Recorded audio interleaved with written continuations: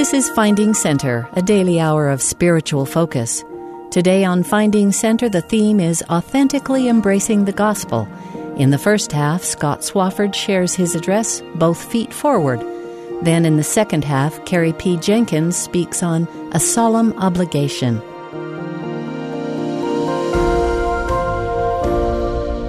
My father was a builder of big buildings, some well known.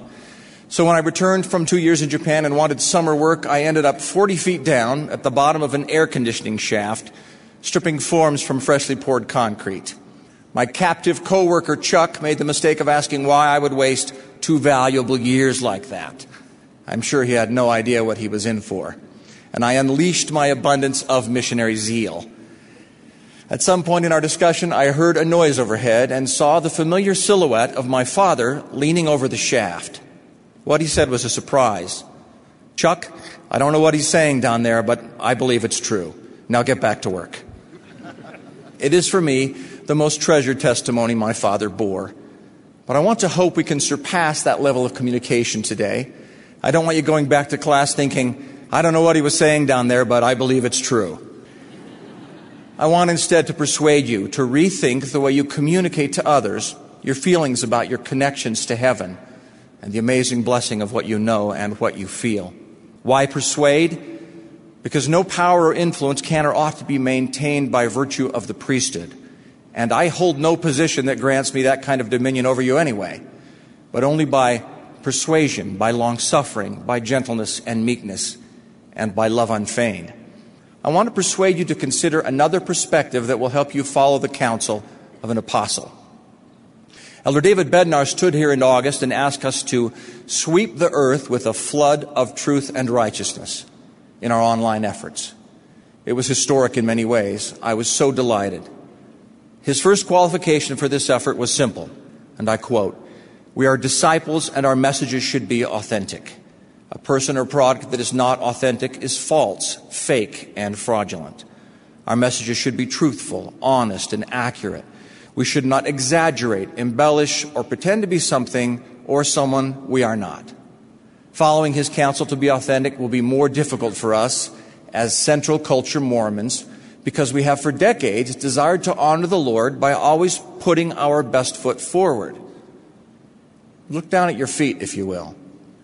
The problem is nearly every mortal has 2 feet, and most require both of those feet to stand properly. Over the past 10 years, I've regularly had the punishment and privilege of watching through a one-way mirror as focus groups discussed Mormons. Not just any people, but those who were selected for these sessions by their beliefs and actions that they were likely to respond to the message of the restoration. These are people who believe in Christ, who have their prayers answered, and who all believe their relationships will endure beyond death, even if their particular faith doesn't teach that. Quite possibly, they are those who are kept from a knowledge of the truth only because they know not where to find it. And yet these amazing people of faith, when asked to characterize us, said in no particular order, polygamous, sexist, racist, exclusionary. Now, the first impulse in that situation was always to leap into the other room and correct the misperception. Well, we had all agreed not to. And the experience of the professionals was that it would have quickly disintegrated into, "No, we're not," "Yes, you are," "No, we're not," etc. So we calmed ourselves and went on. Now, there are points of history and evidence that can at least be argued for these erroneous perceptions, and there has been an exceptionally authentic response by late of the church to issues of polygamy, race, and gender. But the most troubling for me is not those perceptions. It is the widespread opinion that we exclude others from our faith, our communities, our sociality, and our love. How can that be an accurate viewpoint? As we probe deeper into the experiences that generated this perception, we bumped into a very understandable cultural phenomenon. The first section of the Doctrine and Covenants identifies us as the only true and living church upon the face of the whole earth. I believe that statement and embrace it. If we take it as a reminder that we are the grateful recipients of the blessings of access to all revealed priesthood keys and ongoing revelation from heaven to guide our actions, then it is a humbling and awe-inspiring statement of our faith. Often, though, particularly in testimony meeting, it is used as a contrastive statement of pride, exclusion, and misunderstanding. as if we are more righteous than others, as if we can monopolize the truth, and as if being chosen makes us more beloved. The first African-American family moved into my neighborhood in 1965. My mother, as was her custom, baked fresh bread and went to visit the new family. I peered out the window for her return, anxiously awaiting her report. To her great credit, the fact that they were black didn't make it into the conversation at all. With genuine pleasure, she exclaimed that they seemed like such nice people for being non-members.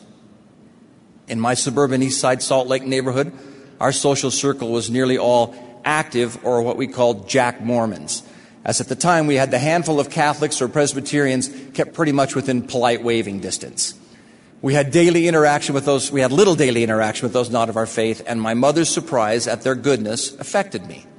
I spent my youth thinking heaven was for Mormons, and all the other believers were destined for some other place. I told my Greek and Baptist schoolmates as much. I was a little Zoramite, climbing Ramiumptum in my primary classes and praying, "And again we thank thee, O God, that we are a chosen and holy people," as if to add, "and the rest of your children are not." Imagine my awakening when my work over the last 30 years in 50 countries has acquainted me with thousands of our Heavenly Father's beloved children who are amazing and faithful souls. In Egypt, I worked for months with Ahmed Sami, the producer of Death on the Nile. He was a devoted Muslim, father, and a truly ethical businessman in a country ripe with corruption at its cultural and political root. Without even knowing the word, he voluntarily tithed himself to the benefit of the poor. He spoke of many miracles and prayers answered. He often reminded me of Christ's injunction to be wise as serpents and harmless as doves. If I ever make it to the entry queue for the celestial kingdom, I expect him to be standing up there ahead, well in front of me, with the season ticket holders. While in Egypt, we honored the promise of the church had made not to proselyte, but I have no worry for the state of his soul. Why? Because apostles remind us often of the Lord's statement in 2 Nephi 27 that I can do my own work.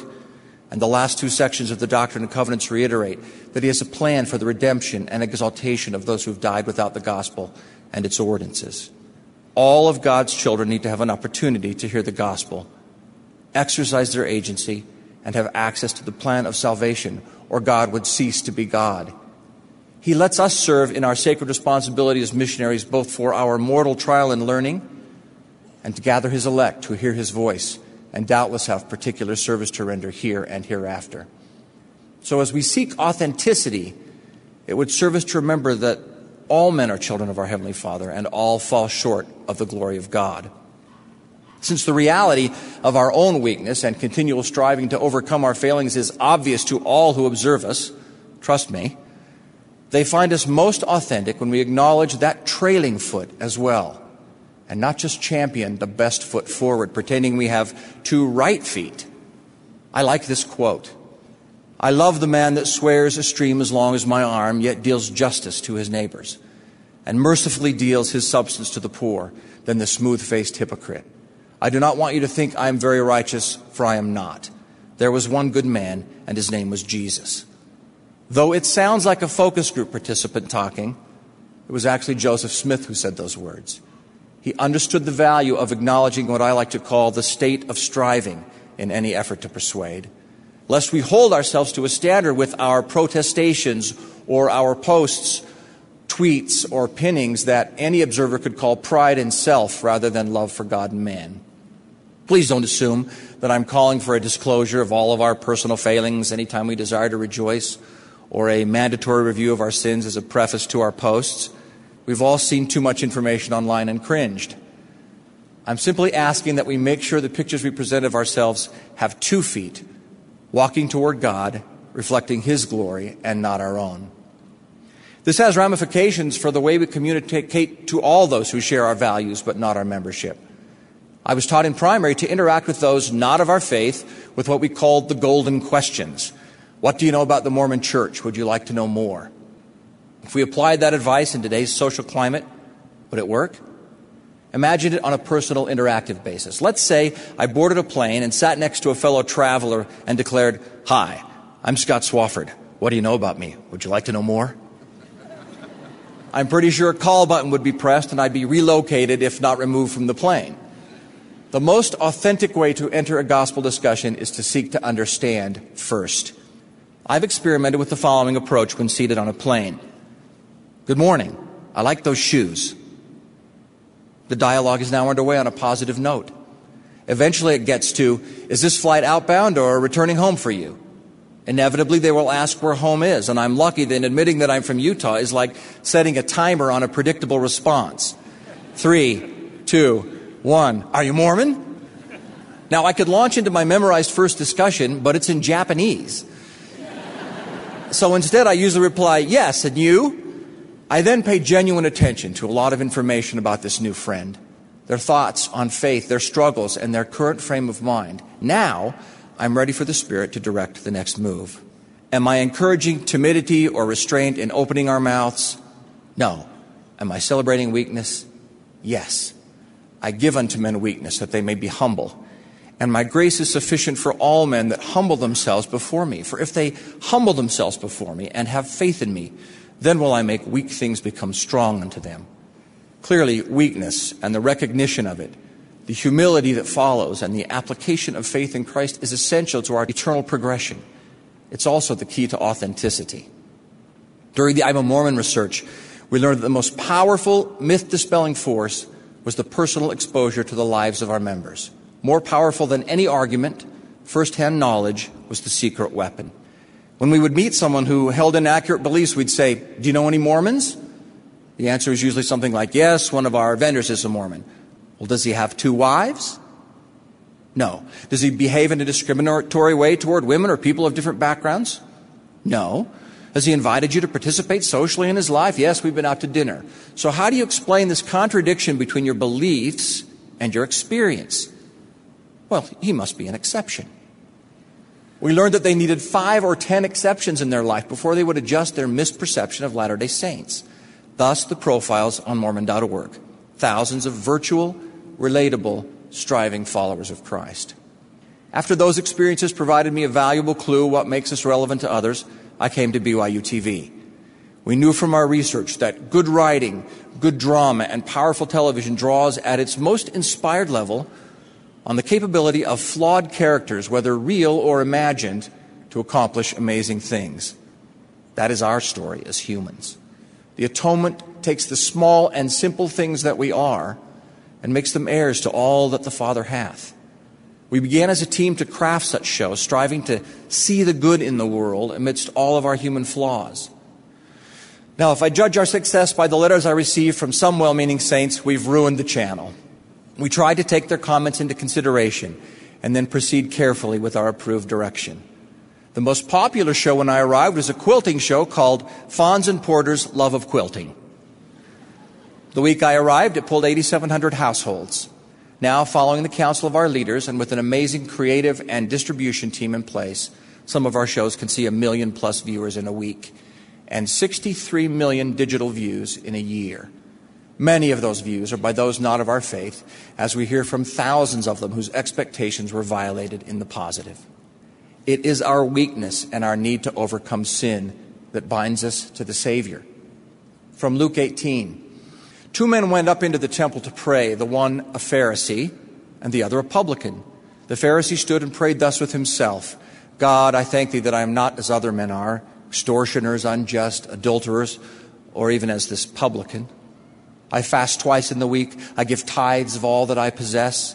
And the publican, standing afar off, would not lift up so much as his eyes unto heaven, but smote upon his breast, saying, God be merciful unto me, a sinner.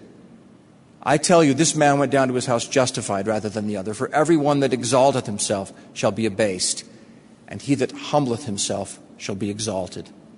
Often bitter and gnashing voices focus on some personal weakness of church leaders, both general and local, in an attempt to justify refusal to follow their counsel. I find these protestations, whether historical or current, have the opposite effect on me. If these leaders can accomplish such virtuous, lovely things as human and therefore flawed characters, then there is hope for me, a sinner. I have myself witnessed members of the ruling councils of this church make decisions that in no way aligned with what I knew their personal opinions to be, because the Spirit of the Lord had wrought upon them otherwise. what more joyous witness can there be than knowing heaven is in charge? Those not of our faith resonate with the message of the gospel best when it is presented by messengers who jump in with both feet and acknowledge their striving state. Authenticity also implies an attempt to speak in a situational language our audience can understand. A few years ago, I had the opportunity to role play with English-speaking MTC missionaries. I chose to play a husband who just lost his wife. I decided to go easy on them, and after welcoming them to my home, I spoke of my grief at the loss of my imaginary spouse and my sincere need to understand her whereabouts. I felt I'd given them an obvious approach to take. Man, I thought to myself, I wish I'd seen such a golden investigator on my mission. Their fresh young faces looked up at me, opened their scriptures, and began to enthusiastically launch into what was their most comfortable vehicle, the story of the restoration. In the spring in 1820 in upstate New York, I stopped them. Now, elders, listen to what I just asked and see if there is a more comforting approach. I repeated my deep yearning for knowledge about the state of the soul after death. With even brighter smiles, they began again in the spring of 1820 in upstate New York. And this time, I just let them talk. You see, to them, the story of the restoration is so central, so relevant, that it was, of course, the answer. We would all agree that the words of Alma about the resurrection I wanted them to quote, or the messages about the sealing power I was hoping for, would not be ours without the prophet Joseph. But they were just a little too ready to use their new MTC squirt guns to squirt the gospel on me and feel they had done their job. I wanted them to take responsibility for the absorption of that message as well. Their testimony of Joseph Smith would be critical to my understanding as an investigator. But it was out of place in messaging hierarchy. If they had caught my situational questions and affirmed that their message had the answer I was seeking about my dear departed, I would have been happy to wade through any lesson on the restoration, even in questionable Finnish or Tagalog or Swahili. Likewise, as we strive for authenticity, we need to listen and construct a message hierarchy. The Savior could easily have taught, love your enemies, by a simple pronouncement, and did so on occasion. He also used the much more engaging, a man went from Jerusalem down to Jericho and was fallen on by thieves. Now that's a terrific open, of course belonging to the Good Samaritan parable. Both approaches eventually arrive at the same place. Love your enemies. But one follows a messaging strategy that I've seen work countless times from behind the one-way mirrors of my career. I'm aware that by advocating a change in our approach to the world, I have perhaps created another should. And sad reality is that you should can become the enemy of I would. I saw an effective illustration of this principle once. The presenter stood a life-size cutout of a Latter-day Saint in front of the room and began to place Post-it notes on it to represent every commandment, responsibility, expectation, program, activity, area of emphasis, and worthy endeavor we are repeatedly asked to apply ourselves to. The image of the person was quickly obliterated and overwhelmed. I feel that way often. The only way for me to find a way forward is to remember that the Savior found a way to make it all simple, as he was so adept at doing. He took the mass of instructions, policies, commandments, and traditions and made them only two. Thou shalt love the Lord thy God with all thy heart, and with all thy soul, and with all thy mind. This is the first and great commandment. And the second is like unto it. Thou shalt love thy neighbor as thyself. On these two commandments hang all the law and the prophets. When I need a gut check in the decision-making process, I don't always have with me the laminated card they handed out at the last leadership meeting. Instead, I weigh my options against those two commandments. It is clear that Jesus, for whom the answer to nearly all questions is love, surely loves us all. He loves the professor who came up with a perfectly good lesson plan 30 years ago, and when he is old, he will not depart from it. He loves the ineffective politician. He loves the guy who asks you out once and then never calls again. He loves the roommate who steals your milk. He loves people who know him by names we cannot pronounce and who chant to him or dance for him or who kneel 5 times a day on little rugs or who touch a mezuzah at their comings and goings. He loves the primitive Amazon natives who enact familiar rituals, the origin of which they do not understand, but I did. He even loves Pharisees and hypocrites, although, to be honest, He was sort of tough on them during his mortal ministry. That love is the answer to any procedural questions, because it dictates through the Spirit how we approach this specific child of God, this specific audience. It is different for each encounter. And following that pure love of Christ under the direction of the Spirit is the ultimate communications trump card. It is divinely authentic. And now I leave you with 3 guidelines for putting both feet forward. Feel free to laminate these for your wallet or just put them on your forehead with a sticky note. Number 1, if your virtues must be extolled, it is always better to have a third party do it. Really. Number 2, doing it yourself. If doing it yourself is unavoidable, start by expressing love and genuine admiration for your audience. What follows is then less likely to be offensive. Number 3, when in doubt, follow dear Nephi. Nevertheless, notwithstanding the great goodness of the Lord in showing me his great and marvelous works, my heart exclaimeth, O wretched man that I am. Yea, my heart sorroweth because of my flesh, my soul grieveth because of mine iniquities. I am encompassed about by the temptations and sins which do so easily beset me. And when I desire to rejoice, my heart groaneth because of my sins. Nevertheless, I know in whom I have trusted. Brothers and sisters, I am a wretched man. My thoughts careen recklessly in and out of the appropriate path. My family, my coworkers, and my bosses will attest that I'm often irreverent and annoying. When I served as bishop, a sister told me in an interview that I was not only glib, which I had to look up, but that I also had perhaps the shortest attention span on the planet. Sometimes I think there is no hope. It is not God who makes me feel that way in the middle of the night. Weakness and humility lead to hopefulness, not helplessness. But when I calm myself, I know there is indeed a bright hope, because I know in whom I have trusted. I believe that if I just keep striving, just keep repenting, and don't stop trying to love as he loved, then someday, maybe after a millennium of practice, I will be whole because of his atoning sacrifice for me. Today, here in this gathering, I feel his love for you, though you are all also wretched in some way. I know his love will save us, and I know that about you because I know in whom you have trusted. I testify that you will go on with both feet forward, the best foot and the real foot, to do mighty things in his name. In the name of Jesus Christ, amen. You've been listening to Finding Center. Our theme today is authentically embracing the gospel. We've just heard from Scott Swafford. After the break, we'll return with Carrie P. Jenkins for A Solemn Obligation.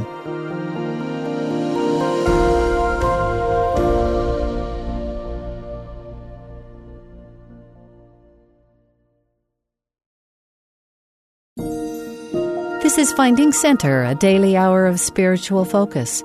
Our theme today is authentically embracing the gospel. Next is Carrie P. Jenkins, assistant to the president for University Communications at the time of this address, titled A Solemn Obligation.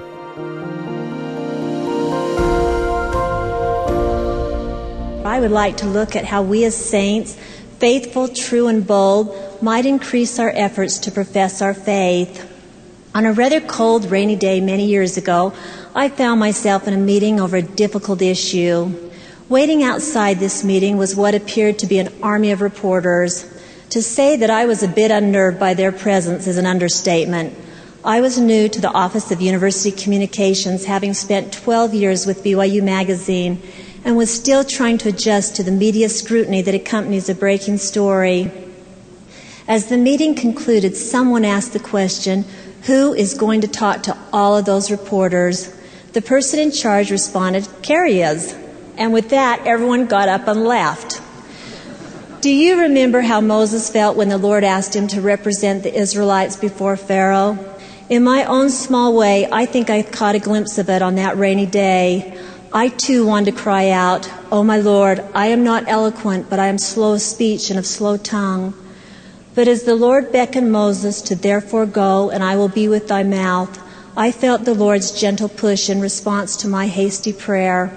And so I walked out that door confident in the message I needed to deliver, even if I was not confident as the messenger. I faced the reporters, and all went well until the final question, when they asked if they could interview BYU students about the honor code. I knew I could not say no, even though I really wanted to just handpick a few students who I knew would respond in a predictable and positive way. Instead, I responded, absolutely, talk to anyone you like. That night, as I waited for the 10 o'clock news to air, my heart was racing. I knew what I had said, but what I didn't know was how the students had responded. I wondered if they would challenge and negate everything I had said. As I watched the various news reports and those random students just like you, talk about their feelings and belief in the honor code, my once racing heart swelled with pride. I realized that while in this instance I had been asked to be the official spokesperson for BYU, the most important spokespeople were you, the students. It was your voices people would remember. It was your voices that turned a rather negative news story into a positive one. Today, I would like to talk about what it means to be a spokesperson at BYU and in the kingdom of God, a role that each one of us plays. The incident that I described above is not unique. In fact, it happens on an almost daily basis. Perhaps you saw this recent story in the Salt Lake Tribune written by Shanika Sykes and Todd Hollingshead. BYU students proud of stone-cold sober rank. In Shanika and Todd's story, you will notice that my comment is quite buried, but your comments carry the story. Anthony Strike, one of the students quoted, sums things up when he says, "Students here don't have to worry about their lifestyle choices being challenged by their peers. I am proud to go to a school that gets that ranking." Now I would ask you, who is the spokesperson in this article? As a student, aren't you far more interested in hearing comments from your fellow students than in hearing from me? There is a common theory in public relations that the most important source or spokesperson is the source closest to you.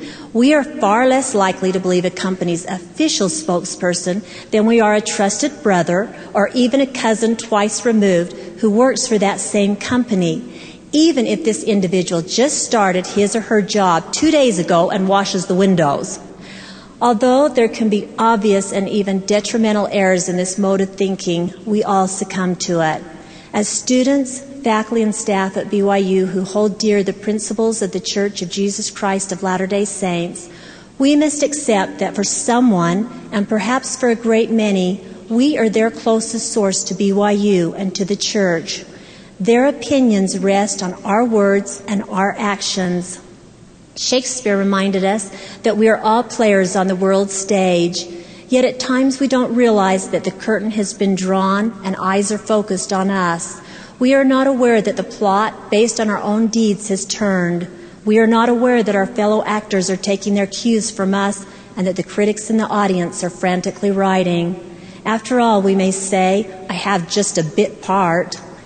Elder Jeffrey R. Holland has said that we are making our appearance on the stage of mortality in the greatest dispensation of the gospel ever given to mankind, and we need to make the most of it. He said, think of the remarkable age in which we live. Think of the economic and educational, scientific and spiritual blessings we have that no other era or people in the history of the world have ever had. And then consider the responsibility we have to live worthily in our moment in time. President Gordon B. Hinckley recounts how he was once asked, if you do not use the cross, what is the symbol of your religion? I replied, says President Hinckley, that the lives of our people must become the most meaningful expression of our faith, and in fact, therefore, the symbol of our worship. President Hinckley goes on to say, as Christ's followers, we cannot do a mean or shoddy or ungracious thing without tarnishing His image, nor can we do a good and gracious and generous act without burnishing more brightly the symbol of Him whose name we have taken upon ourselves. And so our lives must become a meaningful expression, the symbol of our declaration of our testimony of the living Christ, the eternal Son of the living God. Recognizing that we all serve as spokespersons in one way or another, I would like to share with you 6 principles that guide me in my work. These basic and simple principles are a combination of public relations theory, sound professional advice from leaders in the industry, common sense, and answers to my own personal prayers. Number 1, do not be afraid. I have a little ritual that I sometimes do before rather intimidating interviews. I snap my fingers and I breathe into my hands.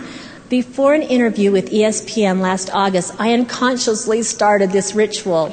"What are you doing?" asked my coworker. "I'm proving that I'm not afraid," I said, knowing that if, as has been rumored, reporters can smell fear, they can certainly feel it in a cold handshake. The truth is, fear is a natural reaction when we are called upon to leave our comfort zone. For many of us, standing up and speaking out is not easy. Look at Esther of the Old Testament, who was called upon to serve as a spokesperson for her people. Was she afraid? Most definitely. Did she not call upon her people to fast and pray for her in what was the most difficult assignment of her life? And yet, in that process, did she not glean the strength she somehow needed to say, "If I perish, I perish"? Few of us will ever face such a risk. However, we do face the possibility of ridicule, humiliation, dishonor, and even withdrawal of friendship. Yet more often than not, when we act appropriately and put our faith in the Lord, our result is the same as Esther's. A student, Dixie Kolditz, reiterated this lesson to me when she refused to back down during a very aggressive interview.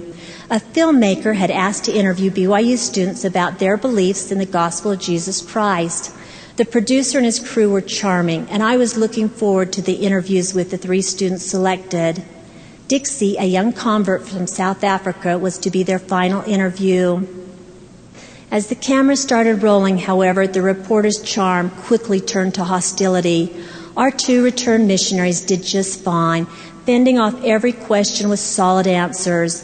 But Dixie had just come into the church. She had no such experience with this manner of questioning, and I felt responsible for her vulnerability. "Dixie," I said, "you don't have to do this. In fact, you shouldn't do this." "No," she said, "I should." And with that, she proved to be a powerful interviewee, basing her comments on the 13 Articles of Faith, principles she had not only memorized but understood on a deep and personal level.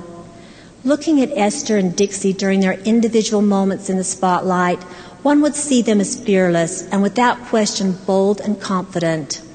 What gave these women, who I am quite sure also suffered from freezing hands, their self-assurance? As Esther entered the king's court, knowing she was breaking all protocol, even the law, what calmed her nerves? Esther herself gave us the answer. Her answer is my second principle. Seek and recognize the Lord's support. "Go," Esther said, "gather together all the Jews that are present in Shushan, and fast ye for me, and neither eat nor drink 3 days, night or day. I also, my maidens, will fast likewise, and so will I go unto the king, which is not according to the law.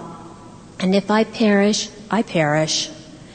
Esther's mettle, or some would say her self-confidence, was far more than a strong personality. It was the direct result of putting her trust, faith, and reliance in the Lord. A short time before his 24th birthday, President Heber J. Grant accepted a call by President John Taylor to preside over the Twila stake. He said the appointment came as a great surprise to him, and he had many feelings of inadequacy, particularly in the area of public speaking. At his first speaking assignment, he said, "I remember preaching and telling everything I could think of, and some of it over twice, and I ran out of ideas in 7 minutes and a half by the watch. The next Sunday, I did not do any better. I ran out of ideas in 6 or 7 minutes. The next Sunday, I did the same." This continued. There are no accounts to indicate whether the saints in Twila were really that disappointed, but obviously President Grant felt great distress. And then in the little town of Vernon, he said, "I got up to make my little speech of 5, 6, or 7 minutes, and I talked for 45 minutes with as much freedom and as much of the Spirit of the Lord as I have ever enjoyed in preaching the gospel during the 40 years that have passed since then. I could not restrain the tears of gratitude which I shed that night as I knelt down and thanked God for the rich outpouring of His Holy Spirit." His story, however, does not end there. You need to hear about the next Sunday. I went to Grantsville, the largest ward in the Tooele Stake of Zion, he explained, and I approached the Lord with much the same attitude as Oliver Cowdery when he told the Lord, I want to translate. But failing, he was later told he did not study it out, and he did not pray about it, and he did not do his share.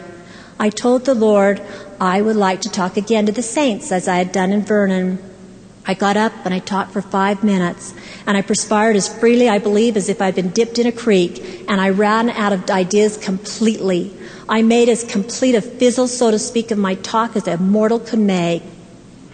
President Grant later wrote of his humble prayers that followed that meeting. He wrote, I ask God to forgive me for not remembering that men could not preach the gospel of the Lord Jesus Christ with power, with force, and with inspiration, only as they are blessed with power which comes from God. Looking back at this incident probably wasn't easy for President Grant. I think he shared his shame and pain over the fizzle of that talk for only one reason, to help us learn that even a young man who is worthy at 24 to serve as a stake president can fall victim to his own pride.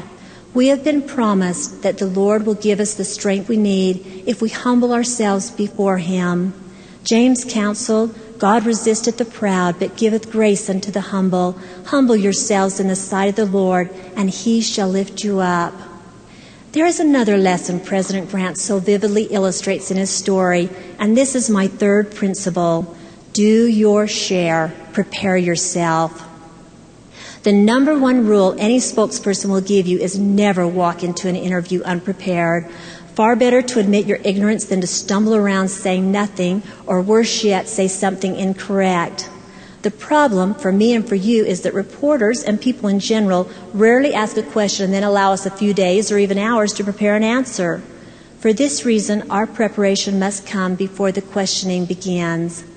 During the 2002 Olympic Winter Games in Salt Lake City, the lifetime of preparation our students had done paid off in immense proportions. In this small 3-week window of opportunity, BYU students interacted with journalists from around the world, sipping kiwi lemonade with them at family home evenings, sitting in advanced language classes, and training with them in our athletic facilities. Many of these journalists spoke little or no English and relied on the translation abilities of our students. Over and over again, we watched the amazed faces of these international journalists as they interviewed students in their native tongues. U.S. media outlets were also impressed by our students. On President's Day 2002, a holiday for BYU, I got a call from David Lamb of the Los Angeles Times. He was at TGI Fridays in Provo and asked if I would mind answering a few questions about BYU. It was his first day away from the hubbub of official Olympic activity, and his editor had given him permission to do 2 stories on cities outside of Salt Lake. He had chosen Wendover and Provo. He made it clear that his story was not about BYU and that he only wanted a paragraph about the university. I tried to get him to go to our media hosting center, but he refused. As his questioning continued, I finally convinced him to make the trip to campus. There he could obtain a handy media kit that would answer all of his questions, thus actually saving him time, I said. On duty that day were BYU students Shalisa Wooden and Julie Harris, both returned missionaries who between them spoke 5 languages. David spent 2 hours on campus. He took a campus tour, watched BYU's hosting video, and talked with students everywhere he went, particularly with Shalisa and Julie. In parting, he told one of my coworkers, "This has to be one of the most cosmopolitan universities in the nation." Here is the story that resulted from that visit. It ran with 3 color pictures, all featuring BYU students, and lauded Provo for its friendliness, which isn't by accident, darn it. In paragraph after paragraph, David described BYU with its clean-cut enrollment that comes from all 50 states and 110 countries. He talked about how many students have lived abroad and how many are fluent in a second language. He applauded the large number of students serving as volunteers for the games. He wrote of the honor code and quoted Julie as saying, "It's empowering, not restricting." While our office prepares for media visitors, it was not the press kits that made David's story so positive. It was the preparation of Julie and Shalisa and all the other students David interviewed who changed his thinking. Preparation that could not happen in the few minutes David drove up the hill to BYU. This story reflects more than anything else the personal study and experience of our students who live the gospel of Jesus Christ on a daily basis. I have no doubt that Mr. Lamb, as a seasoned journalist, quickly recognized that his interviewees were not just parroting answers prepared for them, but that they were speaking from their souls. This type of open communication was exactly what we hoped to see taking place in our media center, knowing that if reporters could talk to real-life students, they would be far more believing of what we had to say. Students like Julie and Shalisa were encouraged to share their experiences and insights. In so doing, we asked only that they be cautious not to overstep the bounds of their authority. All of us in serving as spokespersons have boundaries. Do not go beyond the bounds of your own knowledge, understanding, and authority is my fourth point. Julie and Shalisa didn't pretend to be the president of BYU or the dean of a certain college. They didn't need to. They simply spoke as students at BYU. When Aaron was asked to serve as Moses' spokesperson, he set an example for us all. Victor L. Ludlow explains, there is no evidence that he ever sought his brother's prophetic office, but neither was he weak and passive when given authority. When he was commanded to speak for Moses to the Pharaoh, he did. He assumed his own responsibility and acted within his own calling. Aaron's example leads to my fifth point. Be yourself. In preparing this talk, an experience I had years ago outside my professional responsibilities returned again and again to my mind. This experience reiterated to me that I must accept who I am and recognize that despite my limitations, I can be of service to the Lord. Several years ago, we visited the areas where my husband served his mission in North Carolina. Our first Sunday was spent in Whiteville, North Carolina. As we approached the brand new chapel of this branch and the doors of the church house opened, our car was surrounded by my husband's beloved friends. Yet even in excitement, I noticed that one lady did not approach us. As I went into Relief Society, this woman sat down next to me. Then when we started to sing the opening song, she leaned in very close. This would not have been a problem except for the fact that I have a horrible singing voice. So the closer she leaned in, the further I leaned the opposite way and the softer I sang. Finally, I was doing no more than mouthing the words. This whole scenario was repeated during the closing song. Then as we entered the small chapel for sacrament meeting, this dear woman came and sat right next to me again. She was on one side and my daughter Lynn was on the other. As we started to sing the opening song, Lynn and I carried out a routine we did every Sunday. Lynn was just learning to read, and so we would bend our heads low to the songbook, and I would point at each word as we sang it. As we did this, my new friend also buried her head in our songbook. I could not imagine what was going on, but I decided to discontinue my lip syncing and to sing. As was typical, every time Lynn would get a word correct, she would beam with pride and I would pat her on the back. My new friend did the same thing, carefully studying the words as I pointed to them and listening to what I was singing. At times she would get a word correct, and just like my daughter would smile up at me and I would pat her on the hand. By this time I understood. My friend didn't care what my voice sounded like. All she needed was someone who could read and who cared enough to help her read the words as well. At that moment, the Lord didn't need a member of the Tabernacle Choir to sit next to this new convert. I would do. One of the great ironies in my life right now is that my ward calling, despite what I have just told you, is primary chorister. And although the primary children have not yet been able to teach me to sing, they have taught me over and over again what it means to be true to yourself. They are eager to talk about their answered prayers, to recount faith-building stories, to encourage us all to do better and to share their testimonies.